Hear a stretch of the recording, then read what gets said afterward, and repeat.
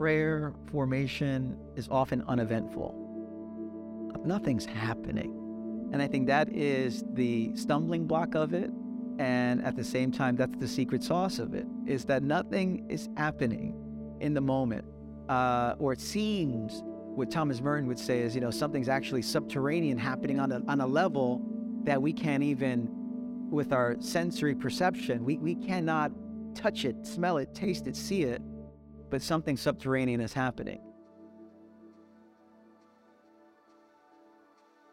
You're listening to the Rule of Life podcast by Practicing the Way. In each season, we explore an ancient practice from the way of Jesus and its relevance for the modern era. This is Season 2, Prayer.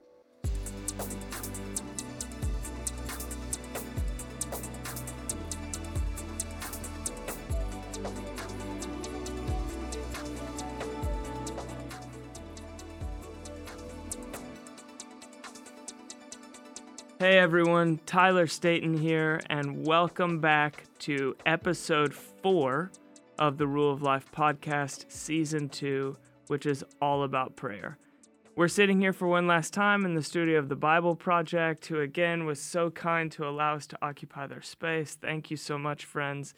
Here are the stages that we're working through when it comes to types of prayer. We've talked about talking to God, talking with God, listening to God, and now we will land with being with God.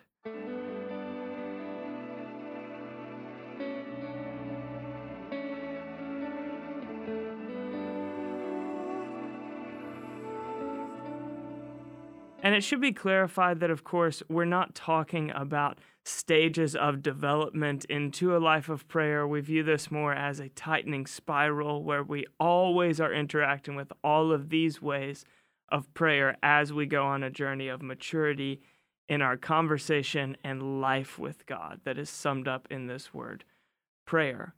So first, I want to say hello to our guests who are with us. They should be familiar to you by now. Reward Sabanda from Upper Room in Dallas. Yeah.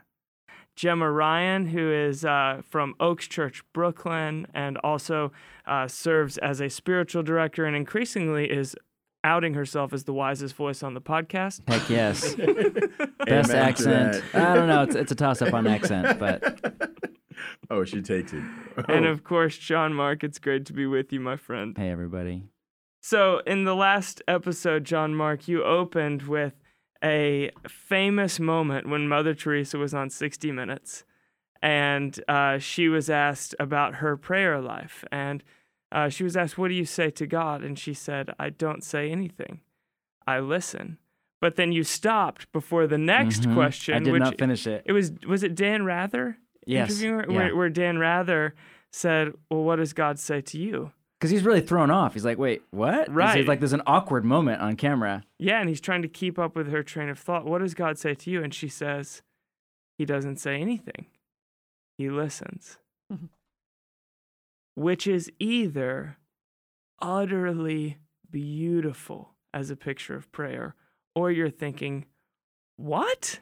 What on earth does that mean? Yeah. And that will be people's response to this final session of being with God. It's either the most beautiful picture of prayer you can imagine, or you're going, what does that even mean?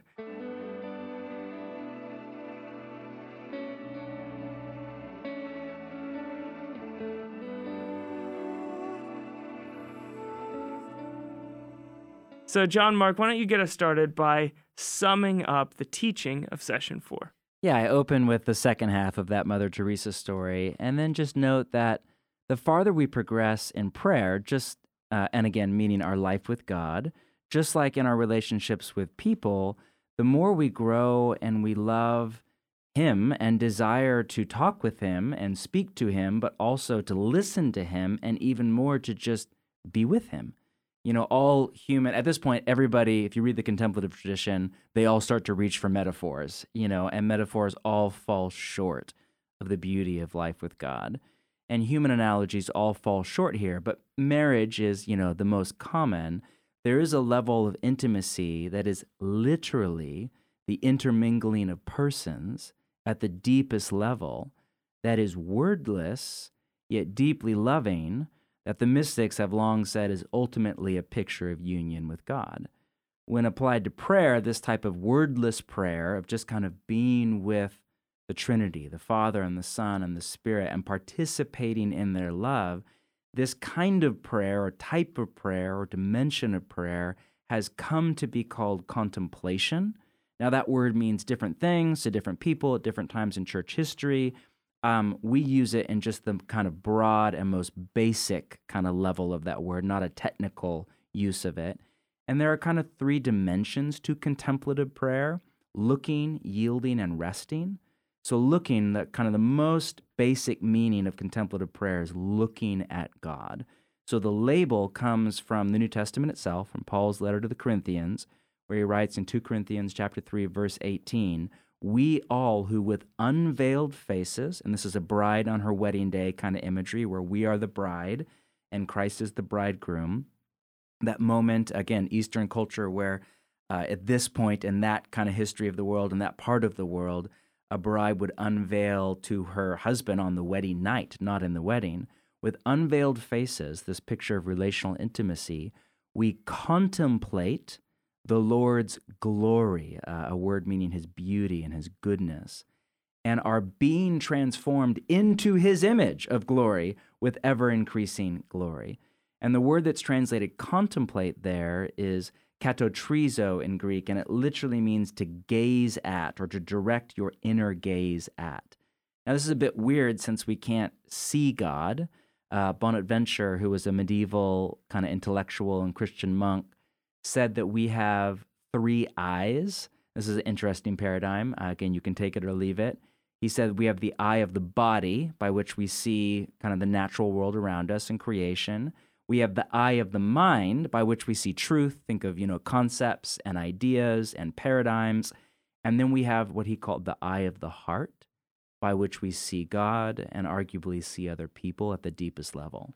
There's an Eastern saint, Theophan the Solitary, who has this famous line, "To pray is to descend with the mind into the heart, and there to stand before the face of the Lord, ever present, all seeing within you." And by the heart there, he doesn't mean it like how we use it a lot, just your emotions. He means like this kind of deeper eye of your soul, this deeper part of you by which we look at God, the beauty of God. Again, it's at this level, when we're talking about this kind of prayer, it's hard to talk about it because it's hard to put it into language because it's wordless. So you're trying to use language to describe something that is not a thought-based or a language-based experience. The second dimension is yielding. So, there's a type of prayer that we covered already of petition and intercession where you're working with God to change what is. And that's good and that's necessary in the right time, in the right place. But in contemplative prayer, in this aspect of prayer, you're not so much trying to change what is, you're trying to work with God to accept what is, to make peace with it. Think of Jesus at the end of the Gethsemane prayer, "Not my will, but yours be done." You're just kind of yielding your will and the circumstances and the reality of your life over to God. And then the last aspect is kind of resting. Again, petition and intercession feel more akin to work. Like in Orthodox Judaism, all intercessory prayer is forbidden on the Sabbath because they view it as a version of work. And work is a good thing. And they would say we should do it 6 days a week. But on the Sabbath, we don't do that because we're trying to come to rest in God, to delight in God, to delight in what is. So contemplative prayer feels less like working with God and more like resting in God, more like a portable Sabbath. In classical spirituality, where contemplative is a bit more of a technical term, they would say it's a work of grace, meaning that you don't practice contemplative prayer like by ancient Christian standards. It's a gift that you receive. You just present yourself before God year after year after year after year, and you hope that at some point God does this work in your soul where he brings you into this new dimension of kind of wordless prayer and experience of dwelling with the Trinity who's dwelling within you. So then I go through some of the various challenges that we face and, distraction, hurry, all of that stuff, and end by doing some work on, the ancient kind of daily prayer rhythm or the daily office or fixed hour prayer. It's just a way of trying to pause throughout our day with the end goal of, and we've been talking about this the last few episodes, of trying to live every waking moment, as much of life as possible, in communion with God. That's session 4.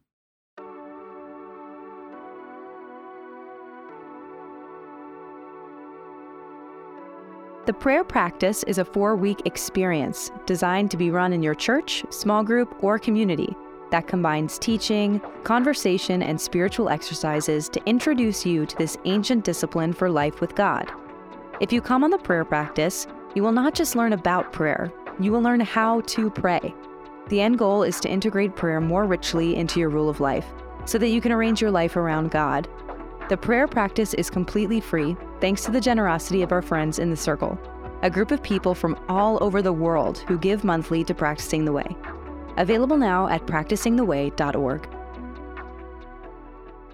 You know, as you're referring to looking, a couple of key places in Scripture jump to my mind. One is that the famous, the wrap-up of the incredible Hall of Fame that is Hebrews 11. Yeah. And it talks about, let us run with perseverance the race marked out for us, fixing our eyes on Jesus, fixing our gaze on him. And this is how Hebrews sums up our response to this lineage of faith that we're to follow in. And then Revelation 22, the close of the Scripture, says, and they shall live with his face in view, and that they belong to him will show on their faces. Their faces, wow. Yeah, it's a picture of gazing at God. And another way, you could agree or disagree with this, but another way you could frame it is that we're all contemplatives. The question is, what are we contemplating?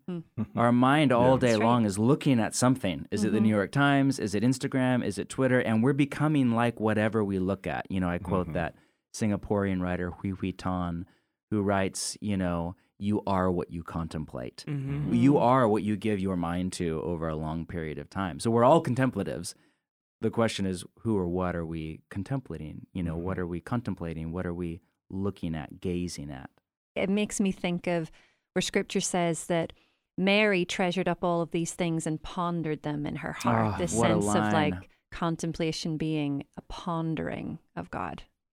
Yeah, it's such a beautiful and really great point, John Mark, but it's also dangerous because it gives me the opportunity to go right to the heart of the controversy with you right away, which is, so all that sounds great, man, but how is this different than mindfulness? Like, how is what you're describing something different than just slapping a Jesus bumper sticker on the phenomenon of mindfulness that is sweeping the Literally, Western secular world? My kids right were now. taught in kindergarten at their public school. Yeah. Well, okay, there are different answers to that. One is that in some layers of it, it's not that different. There's a lot of similarities. And other areas, it's chasmic in its difference, so both different and similar. And I think we want to speak to this because mindfulness in certain aspects of our culture right now is all the rage, and it's very much become woven into the fabric of, particularly, my kids' generation. The common story on mindfulness is that it started with Buddhist meditation, and then it was kind of co-opted and secularized by Western psychologists who brought it into mainstream culture a few decades ago to help kind of, originally it was people who were, kind of traumatized and dealing with trauma, and then just kind of ordinary people cope with the stress and neurosis of modern life. But you can make a counter argument, and this is not me, this is like people much smarter than me, that it's actually more Christian than Buddhist. But because we live in a post-Christian culture, if you're a, psychological intellectual, it's in vogue to quote a Buddhist and anathema for a secular elite to quote Jesus of Nazareth or Julian of Norwich or Evagrius Ponticus or pick your contemplative from the Christian tradition of choice. But we have to remember, for those who are, some people are really drawn to the Eastern tradition or are from the Eastern tradition, others are really leery of it. But we have to forget that Jesus was Eastern, not Western. The Jesus movement started in the East, not in the West. The oldest form of the Christian faith is called Eastern Orthodoxy, capital O. And the Eastern stream of the church in particular has a 2 millennia old tradition of contemplative prayer going all the way back to the Desert Fathers and Mothers in North Africa, my brother, where there is, this very ancient practice of kind of quiet, wordless prayer that is focused on the breath, that is focused on a prayer word, or what, we'd be more familiar with the idea of a mantra. Evagrius in the 3rd century, in his beautiful writing, you can get this on the internet, it's called On Prayer. It is a short read, beautiful. He has this line, prayer is the laying aside of thoughts. And this is as Christian as it comes, but this is a different dimension of prayer than petition, intercession, lament, gratitude, the laying aside of thoughts, a type of prayer that goes beyond the thoughts. So there are similarities between contemplative prayer and mindfulness. In particular, its emphasis on noticing your thoughts, on not clinging to your thoughts, on non-judgmental awareness, on letting your thoughts come and go and coming back to your breath. You can find all of this in Evagrius, all of this in like texts by desert fathers and mothers that are, 3rd century.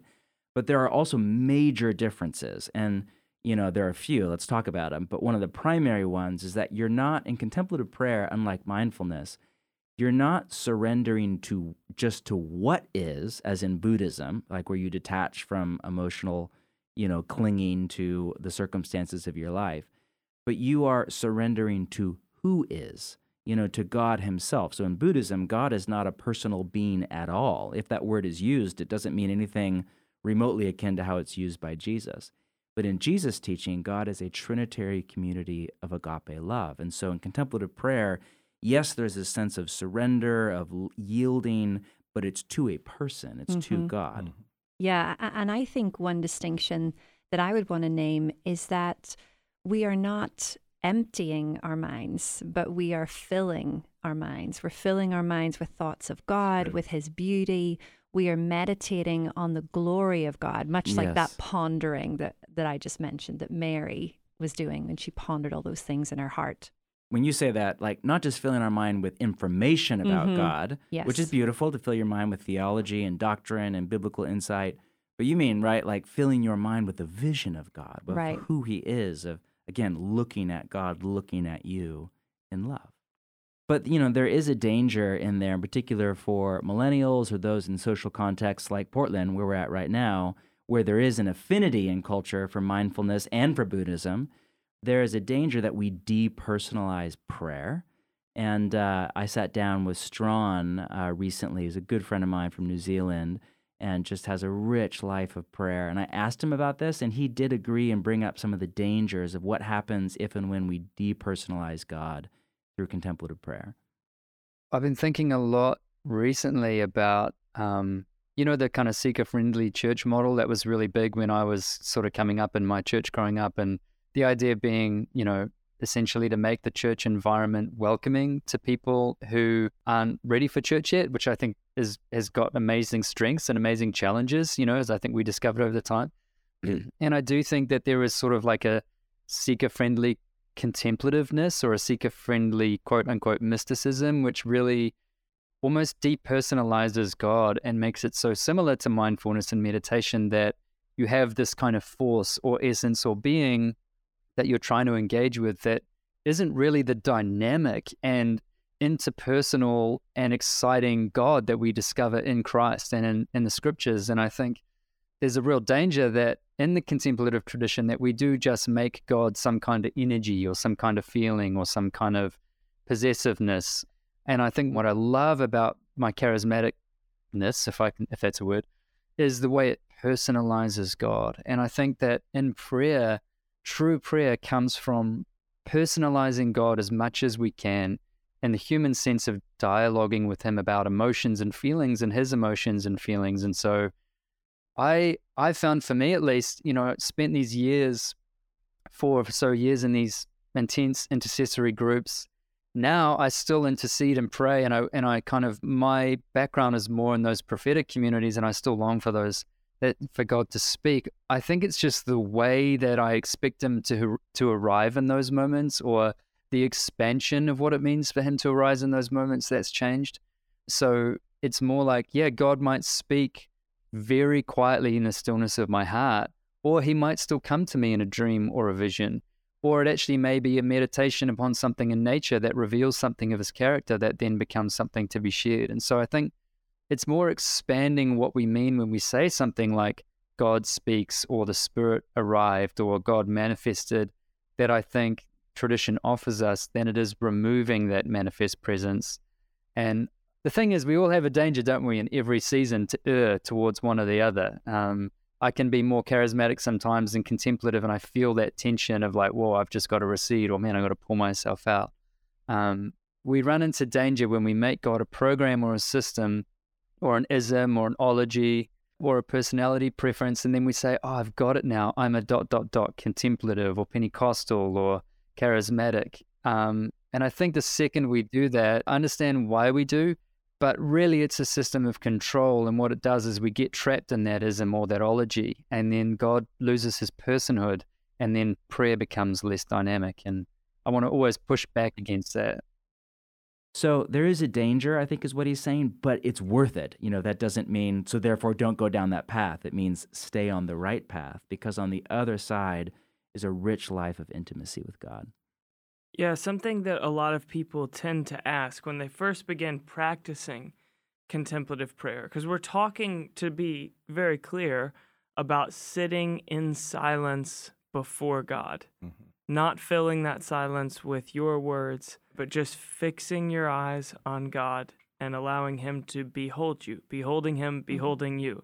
And so a question that would make a lot of sense that a lot of people ask is, well, how do I know if it's working then? I know. Like, how do I know if I'm praying or if I'm just sitting quietly? And what is the difference? We're so utilitarian too. We're so about production. Like, is it doing the thing? Yeah, absolutely. And one of the great classics of modern history on prayer is Andy Murray's book, With Christ in the School of Prayer. And he has a chapter on Jesus' famous ask, seek, knock invitation. Ask, it will be given to you. Seek, and you will find. Knock, and the door will be open. For everyone who asks receives, and to everyone who seeks finds, and to everyone who knocks the door will be opened.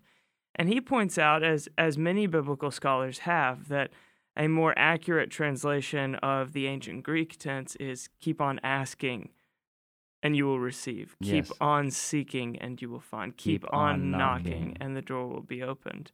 And particularly that last invitation to keep on knocking, he pairs with Revelation 3, where the picture is juxtaposed. Oh, interesting. And the door will be opened. Right, where Jesus himself is knocking at the door and we open the door to him, and it says that he comes in and eats with us. Wow, I've never put that together. Yeah, and so there's this juxtaposition at the end of the scripture, and the picture that we have at the end is of sitting down at a table to eat with the Trinitarian God of Father, Son, and Spirit. And ultimately, this is a picture of the invitation of contemplative prayer. It is to find yourself seated in the company of the Father, Son, and Spirit, feasting on the bread of life. Which takes me back to another brilliant insight that was offered us in your conversation with Strawn, John Mark. For me, it's about sitting down, slowing my body down, and just directing my heart.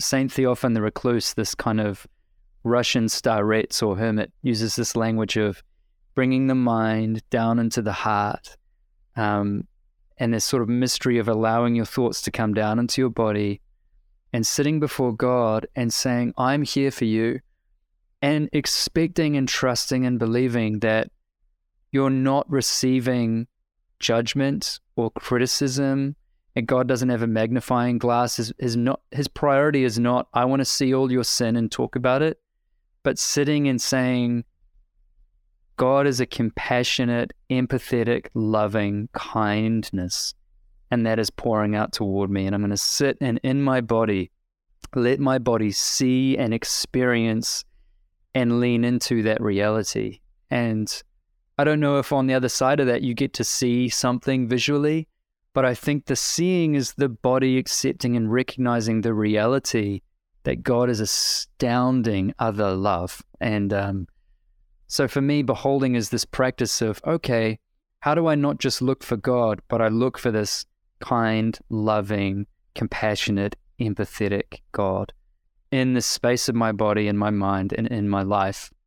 I think that one of the most common misconceptions about what the experience of contemplative prayer is meant to be is that when I am sitting quietly before the Lord, I'm awaiting revelation.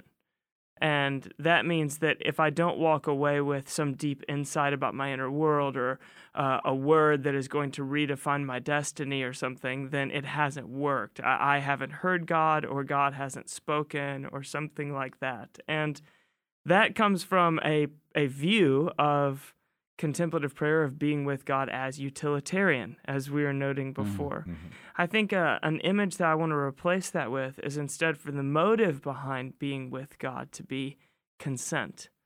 Because what we know is that God, by his Holy Spirit, is transforming each and every one of us who calls Jesus Lord from the inside out. And sometimes we gain language for that transformation. And Reward, you could say to me, hey, Tyler, what's God doing in your life lately? And I could have words to describe his inside-out transformation that's going on within me. But other times there is a deeper than language, maybe even deeper than my consciousness, way that I am being redeemed from the inside out. And to me, to sit before the Lord with my feet planted and my hands open and my eyes closed, and simply fix my eyes on Jesus, is my way of saying, God, you have the first word. Everything that I do, everything I gain language for in my own redemption story, it's all in response to what you are already doing within me. My entire life with you is nothing more than a response. So I'm simply consenting and saying, yes, remake me from the inside out. Yes, continue your work within me. And revelation comes sometimes when I get language for that. But what's always happening is transformation is working itself out as I'm participating with God by consent. But it's fun. I mean, if St. John was right and God's primary language is silence, then it's also fine if God doesn't want to speak to you, if he just wants to be there with you and present to you and doing things that our conscious mind has no clue of. Yeah, and in fact, as someone that leans more toward performance and is more extroverted, I often think that one of the ways God loves me most is when he doesn't say anything to me, because he is choosing to not tap into a good way that he's made me, but that which I tend to make an ultimate way that he's made me. And St. John, and that's St. John of the Cross, not St. John of the New Testament, he's the one that gave us the most in-depth writing on this concept of the dark night of the soul and seasons when God feels more like absence than presence, which you really feel in contemplative prayer. Like it really brings up your felt experience or felt non-experience of God in those moments, It's like you're really raw before God and your state is really clear. But, what people don't realize, if you go back and read his work or read a scholar like Gerald May's kind of work on his work, you realize that one of the main things he was saying is that for St. John, the dark night wasn't necessarily depressive. Like he wrote in Spanish, and it was noche obscura, or like the obscure night. What he was saying was that there are seasons when God is working in our heart and soul and formation that are obscure to us, just meaning we can't see it. So just because we think nothing is happening doesn't mean that nothing is happening. It could just be that it's hidden from us as we give consent to God. In the obscurity of what's underneath our consciousness, God is still at work. Yeah, and here we are kind of beginning to delve the depths of the fact that contemplative prayer often becomes the place of the deepest kind of identity work, or the deepest way that God draws our true self to the surface. And you were sharing with me, Reward, in your own story, some interesting ways that's worked itself out. No, absolutely. And I almost think that the deeper the trauma, right, the more silent and insidious the work of formation is. And just to kind of bring you guys a little bit into my story, when you hail from a different context and you step into rooms, really established rooms, right, like tables around luminary thinkers, you are prone to the worst cases, right, of, just like identity crisis or the imposter syndrome. And you're like, does my contribution in any context, right, have any value? And whatever you may enter in. And for me, that was coming from Zimbabwe. That was, man, it was eating my lunch in a lot of ways. And I still remember I couldn't just sit down and jump into, right, this space of contemplative prayer where God deeply forms or reforms, right, my mind models around my identity simply for two things, two fundamental whammies, if I can. The first is the fact that I hail from a very gregarious culture, right? It's like we're loud. It's almost like we're afraid of introspection, and we've never really been taught how to. And I feel like my brothers in the African American, Black American context kind of share this. And then the second thing is my model of my father, right? I don't know if I've told you guys this, but I come from a family, same mom, same dad. 13 kids. No, you have not told me that. No, I haven't told you guys no that wonder yet. you're so wonderful. No, thank you. You know, altruism increases with the number of children. Oh my goodness. And your boy is like number 11 of 13. So they've got all the grandkids, they've got all the accomplishments. That's how you get a name like Reward, right? They were on grandkids before you showed up. Exactly. They're just done trying. And also, too, within that model, the particular model, so child number one, so they pour everything about their parenting into child number 1 and 2, and then they're done. Child number 1, everything's a Kodak moment, right? Number 11, you're the one taking the family pictures, you know. Who's not in it. No, you are not in it at all, you know. They're just like... I shouldn't be laughing. Somewhere the child number 11 is weeping. Exactly. I took the photo too. But so in that... my dynamic with my father was very distant. Yeah. Right? And fathers are so crucial to formation. So within myself, and I feel like even within the African-American context, so there is this deep trauma of fatherlessness, which then defines our actions. It defines this consumer culture that you find within a lot of African-American contexts.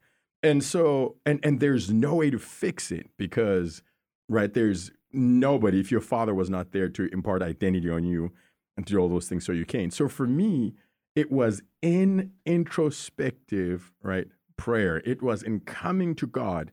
And I still remember this concept of the perichoresis, right? That St. Gregory of Nazianzus talks about that. God is eternally in this stance. It's a dynamic. We're brought into this father and this son and into their dynamic of love. And for the first time, that's where I saw the model of fatherhood and sonship redeemed. And this isn't happening where the waterfalls are, right? This is happening in a place of deep upon deep. And so then in that place was when I began to read the word with the right lens. And I began to see that, no, God is a father, that there's a dynamic. And even if my current dynamic is the farthest thing from this, right, I can still be inducted into what that essentially looks like. And this came to a head recently, actually, when the Baylor School of Leadership has this thing to where it takes some of the most influential Black educators and school principals and everything, and it pays for this. It's an incredible retreat to where they can come and essentially process all the racism and all the systemic junk that happens in their schools, because the academia is not really a space to process that. And so within that context, they have someone that they essentially call like a doula to kind of help them through the process spiritually, to where it doesn't just you devolve into this cesspool of process.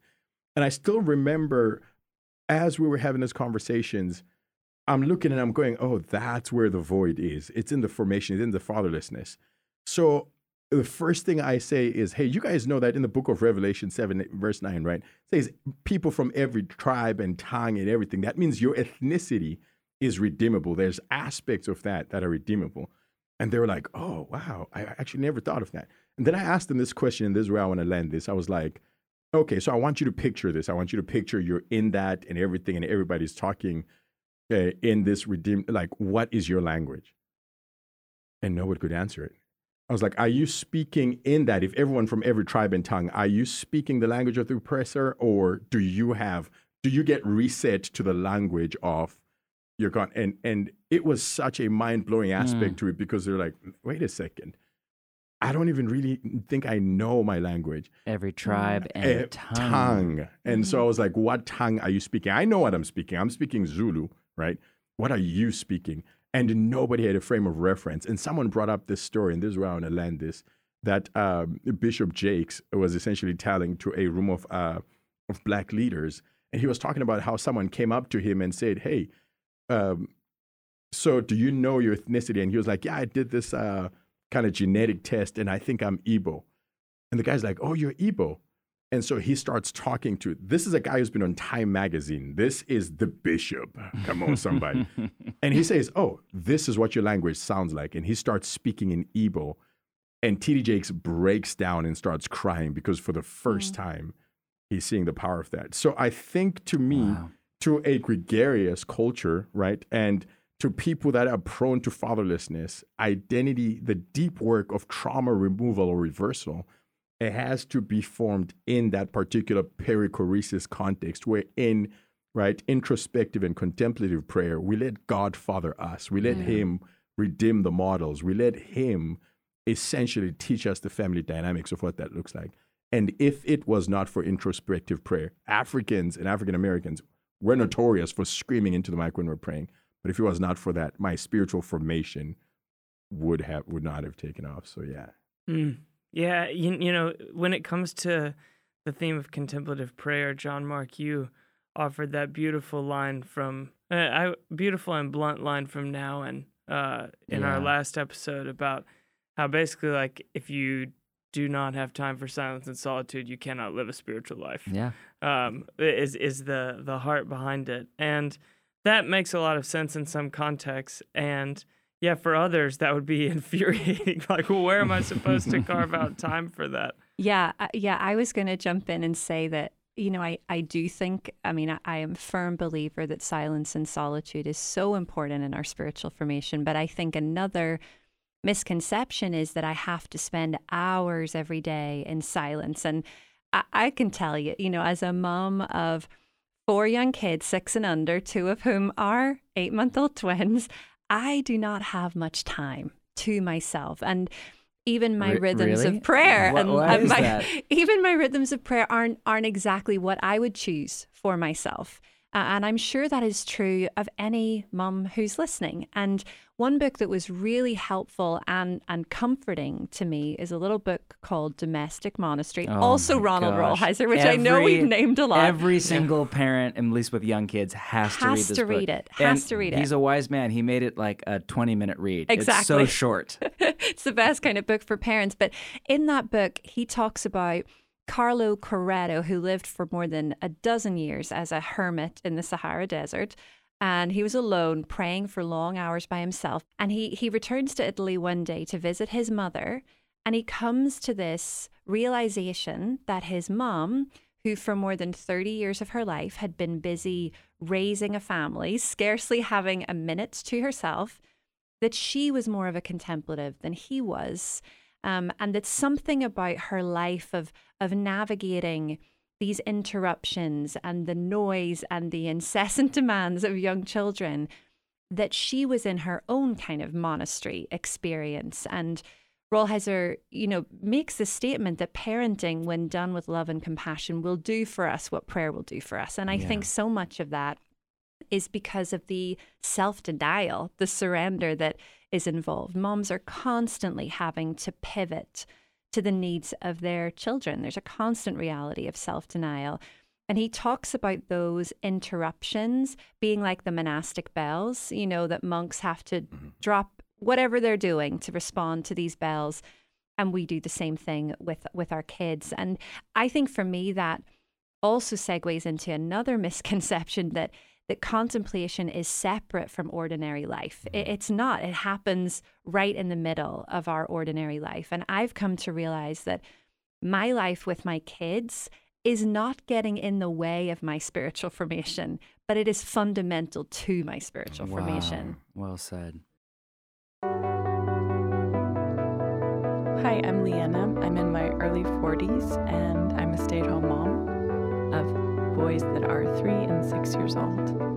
And my daily prayer rhythm is always changing and evolving, but I try to always have a connection moment with God in the morning before I do anything else too intense in the day as far as looking at my phone. So sometimes I'll read the daily scripture reading, or I will read a prayer, or I'll Lord's Prayer through the different movements of praise, intercession, petition, and spiritual warfare. That's always a big blessing when I do take the time to do that. And then in the evening, I often pray from Celtic Daily Prayer with my husband. We'll read the evening compline together. And that's been a real big blessing to read a prayer that's thought out and based on scripture, because so many times it comes back to me. I've read them often, so they're in my memory when I don't have words to pray. And what I try to do in the evening after everything is finished and it's quiet is sit in the silence for 5 to 10 minutes.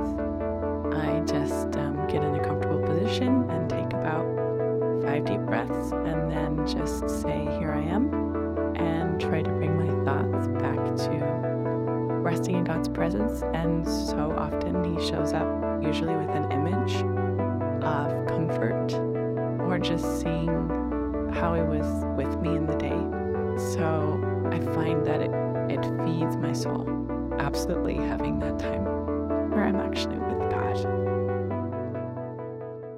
Yeah, that noun quote, without solitude it's virtually impossible to live a spiritual life, or whatever it is exactly. In context, he's writing about solitude, and he tells the story. Do you know this about him going to Mother Teresa? Mm-hmm. So he goes to Mother Teresa for like spiritual direction, travels all the way to India, and asks her, I'm stuck, blah, blah, blah. Not blah, blah, blah. It was Henry Nouwen, and I'm sure it was quite profound. Yeah. But insert the story in your imagination. And her advice to him was, spend an hour each day in adoration of your Lord and never do anything you know is wrong, and you'll be fine. And it was so simple. I mean, one sentence: spend an hour a day in adoration of the Lord and don't do what you know is wrong. But we can hear that and imagine like a monk, hour each day, perfect stillness, perfect silence, no distraction, you're in your cell or whatever, which is not an option for most people, definitely not if they have 4 kids and 2 twins and so on. But there's a type, again, we're moving beyond to wordless prayer, not beyond. We're talking about an aspect of prayer, a dimension of prayer, where you're trying to place your body, your whole self before God. We'll air the Strawn interview in a few weeks, but Strawn has really little kids too, and has chronic illness.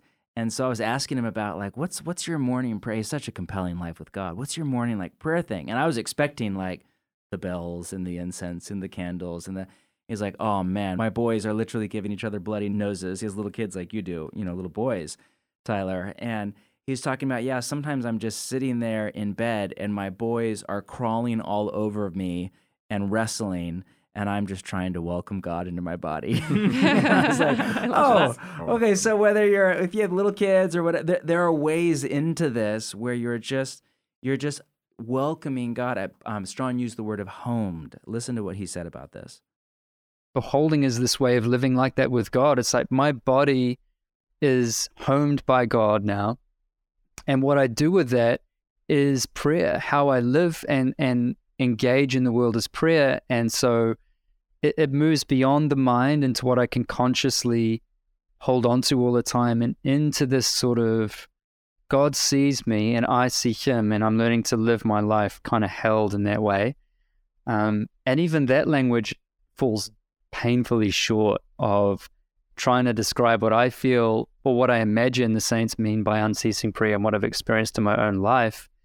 But maybe in its simplicity, it's just learning to receive God's loving and compassionate gaze toward us, and then to just lovingly and compassionately gaze back at God all day, every minute, until we're in full glory. John Mark, you mentioned Henry Nouwen going to Calcutta, and I spent some time out there with the Missionaries of Charity. Mother Teresa had already died, but we would gather in Mother House before we'd go out to the slums on the weekend sessions, and we would go down through these stairs, and there was an archway, and above the arch it said some of her words, which basically were, "Today there are no great things, only small things with great love." And I think for me, contemplation draws us back to our first love. It's all about intimacy with God and sitting under the loving gaze of God. I think of the scripture in Zephaniah that talks about God taking great delight in us and rejoicing over us with singing. I think that is what is happening when we are sitting in contemplation. It's about finding ourselves at home in the love of God and experiencing the immensity of God's love. And then our love is in response. Richard Foster talks about how our love is not an originating love, but a responding love. And it's just this beautiful sense of communion where I sit under the loving gaze of God, and then my response of love comes out in this loving communion. Wow. And I think just even you saying that, Gemma, it's going to sound so foreign to a lot of people, right? To millennials and Gen Z, because even just the idea of sitting is incredibly, right? It brings incredible anxiety in the heart and lives of a lot of people, because we have this modern day addiction to noise and experience, right? Stimulation. Stimulation, overstimulation. In order for it to be meaningful, it's got to be loud. It's got to be. I think Herbert Simon, the economist, is the one that coined this term attention economy, right? Yeah. That we exist in an attention economy. So everyone is fighting TikTok and everything else. They have invested deeply into the distractions of a generation. They're fighting for that, those few seconds of beachhead space in our cognitive process to plant an idea. And that idea, propagated rightly, essentially reaches critical mass and becomes the operating system of an entire generation. Wow. And that's why when we think about it, right, I love in the book of Psalms when the psalmist says, hey, deep calls to deep above the noise of your waterfall. So we are so addicted to the waterfall, right?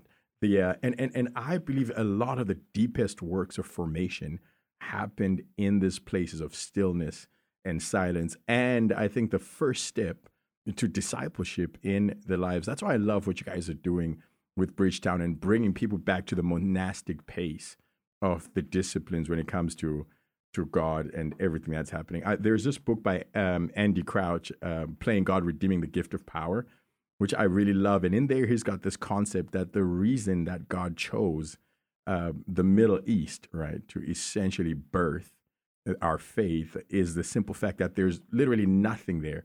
So as you're walking the desert, you're forced to look inwards.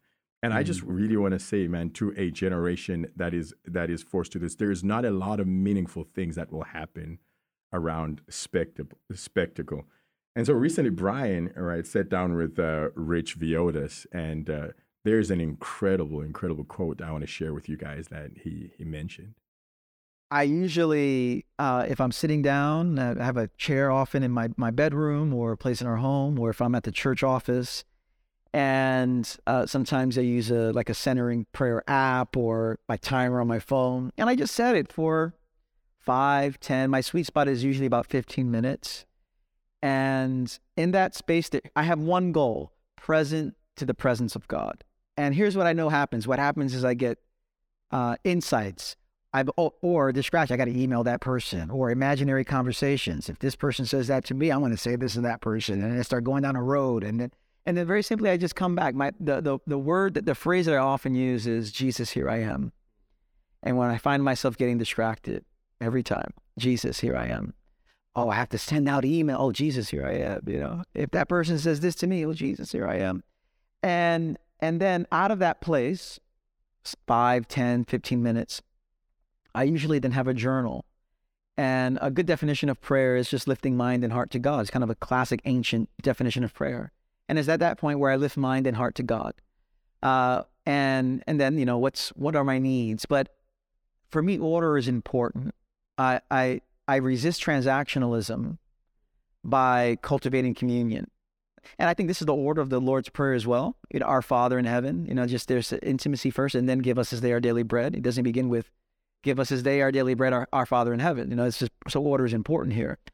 And then I set my time. And this is what I know. What I want to normalize, that this stuff does not feel good in the moment. Henry Nouwen said that it's often in retrospect that I recognize that something has happened, that I rarely see it in the moment. It's Kierkegaard's thing on, life is lived forward but understood backwards. It's in retrospect, I look back, oh, I am changing. But if anyone's like me, I tend to obsess about change, which is why one of the teachings of Jesus that has become most helpful for my own spiritual formation is when he says about generosity, don't let the right hand know what the left hand is doing. And there is this holy unawareness that I need to ask Jesus to help me on a regular basis with, because I'm too often aware of my own righteousness and my own development and my own progress. And I want to get to a place more and more where I'm not even aware of it. What about for you guys around the table? And, in your, again, there's no right way to do this. How do you guys practice this kind of prayer? Yeah, something that's been really helpful for me is a practice called breath prayer. And it's very simply where with our inhale of breath and our exhale, we are using simple words of prayer. And it might be some words from scripture or an ancient prayer. I have a few that I use personally. And it's very simply that with my inhale, I will say to Jesus, in you. And then with my exhale, I will either say, I live, I rest, or I delight, depending on beautiful how I'm doing, whether I want to express gratitude or whether I am in need of God's presence to just bring restoration to my body. And there are times, intentional times in my morning where honestly, a lot of my prayer these days is silent, and it usually involves one of these breath prayers. And I will spend intentional time doing that. But what I love about breath prayer is that I then get to carry it with me throughout my day. So when my child is having a meltdown or I'm standing in line at the post office, I can turn my attention to that breath prayer. It's like my body, heart, and mind want to pray that prayer. Wow. It's just like, in you. And you don't need an hour. I rest. I don't need an hour. It's like if I have a minute or a breath even. Yeah, exactly. And for me, I think what's been really beautiful about that practice is it's this sense of not only me expressing my love to God, but also me experiencing his love for me. So I will spend some time, let's say, I'm saying, in you, Jesus, I delight. And then over time, it's like I then hear God saying to me, yes, Gemma, in you, I delight. Wow. In you, I live. And for me, like when Paul talks about praying without ceasing, he's not like he's not on his knees all day, every day.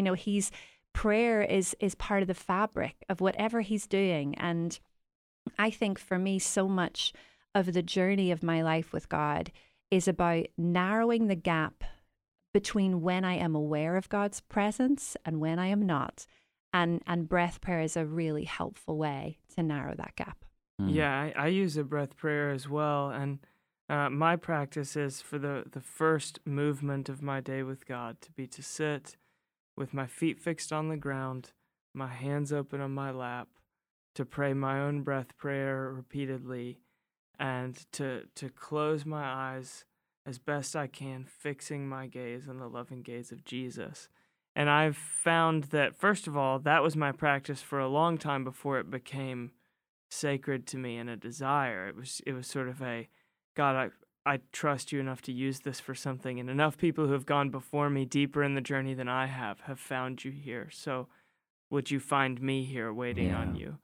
And now it's sacred to me, and probably, honestly, I think maybe my favorite few minutes of every day.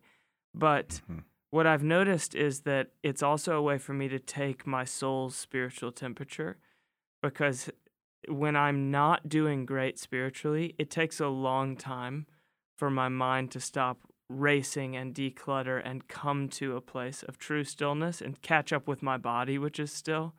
And when I'm doing well and my soul is attentive to God, it happens much more quickly. But it's become kind of a way to gauge, how am I doing right now? How is my soul? Yeah. There's this thing within the Ndebele context. It's called ugububula.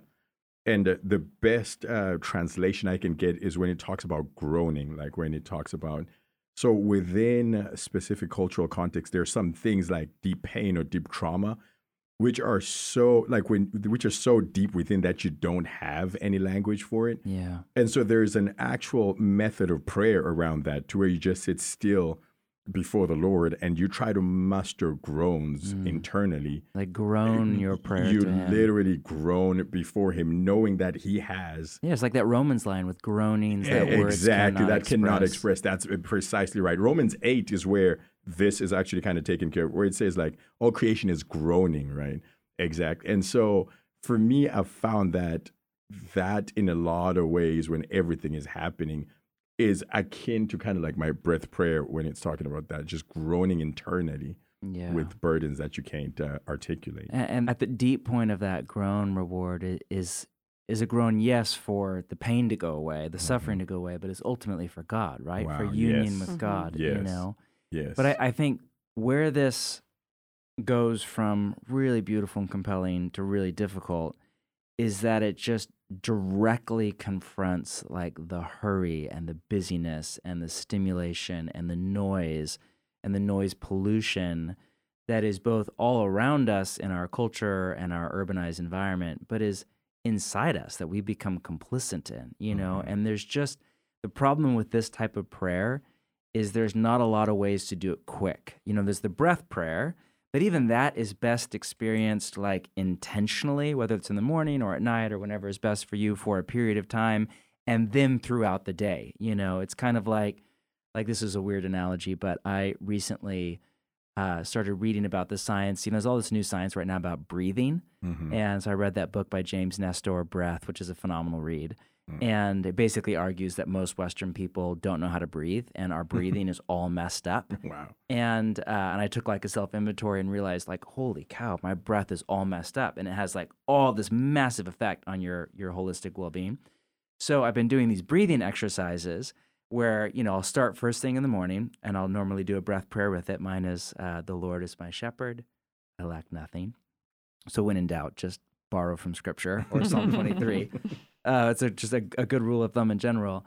But so I'll breathe, you know, I did it this morning. I'll breathe a number of times and for a while, for several minutes or sometimes 20 minutes.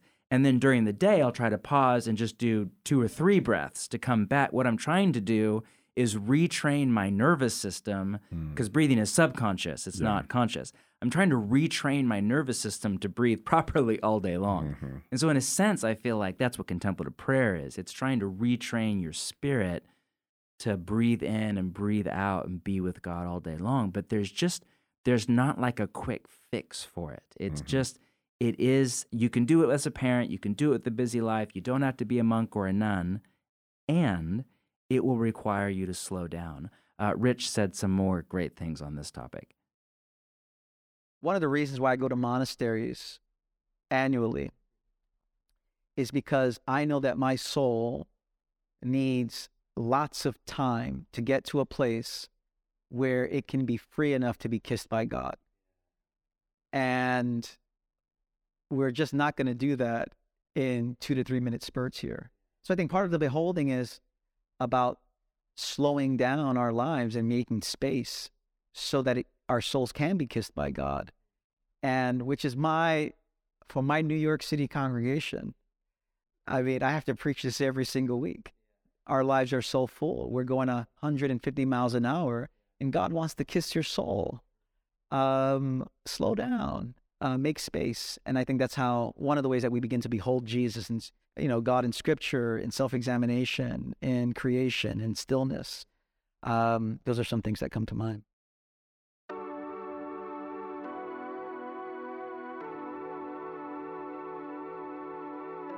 Practicing the Way is a crowd-funded nonprofit made possible by The Circle, a group of people from all over the world who believe deeply in the work of spiritual formation and discipleship and give monthly to see formation integrated into the church at large.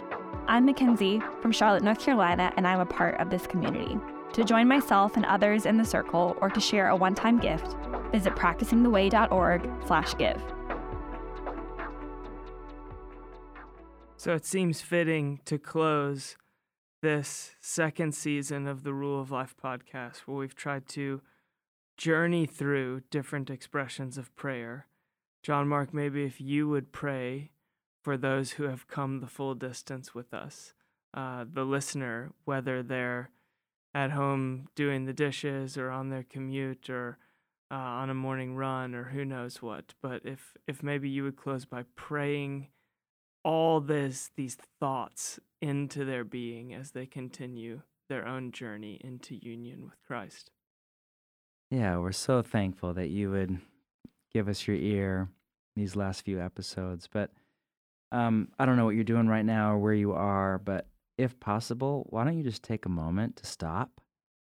Maybe put down the sponge and the soap or the laundry, or pause on the side of the road if you're on a run. And again, this is all invitational. And I would invite you to just really become present to your body. To maybe just start by just kind of feeling your feet on the ground, wherever they are. Kind of starting to kind of feel your body. And again, you're just trying to become present to the moment, because the moment is where time touches eternity, where our body touches God. I invite you just to take a few just really deep, slow, pure breaths in and out. Maybe just make Gemma's prayer your own. In you, I live. In you, I rest. In you, I delight.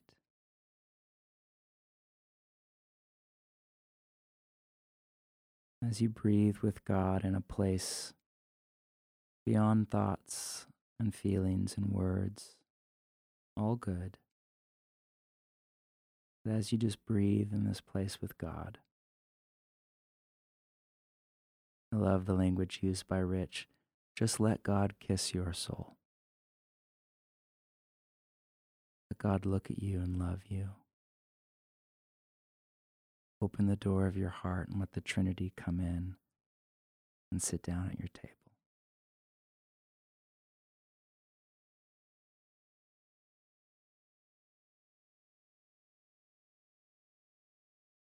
God, we welcome you as you welcome us. We look at you, looking at us in love. We thank you, Father, for sending your Son. We thank you, Jesus, for coming. Thank you, Father and Son, for giving us the Holy Spirit, placing your presence and your peace deep within the temple of our bodies. Let us live and move and have our being in you this day and all the days of our life. Amen.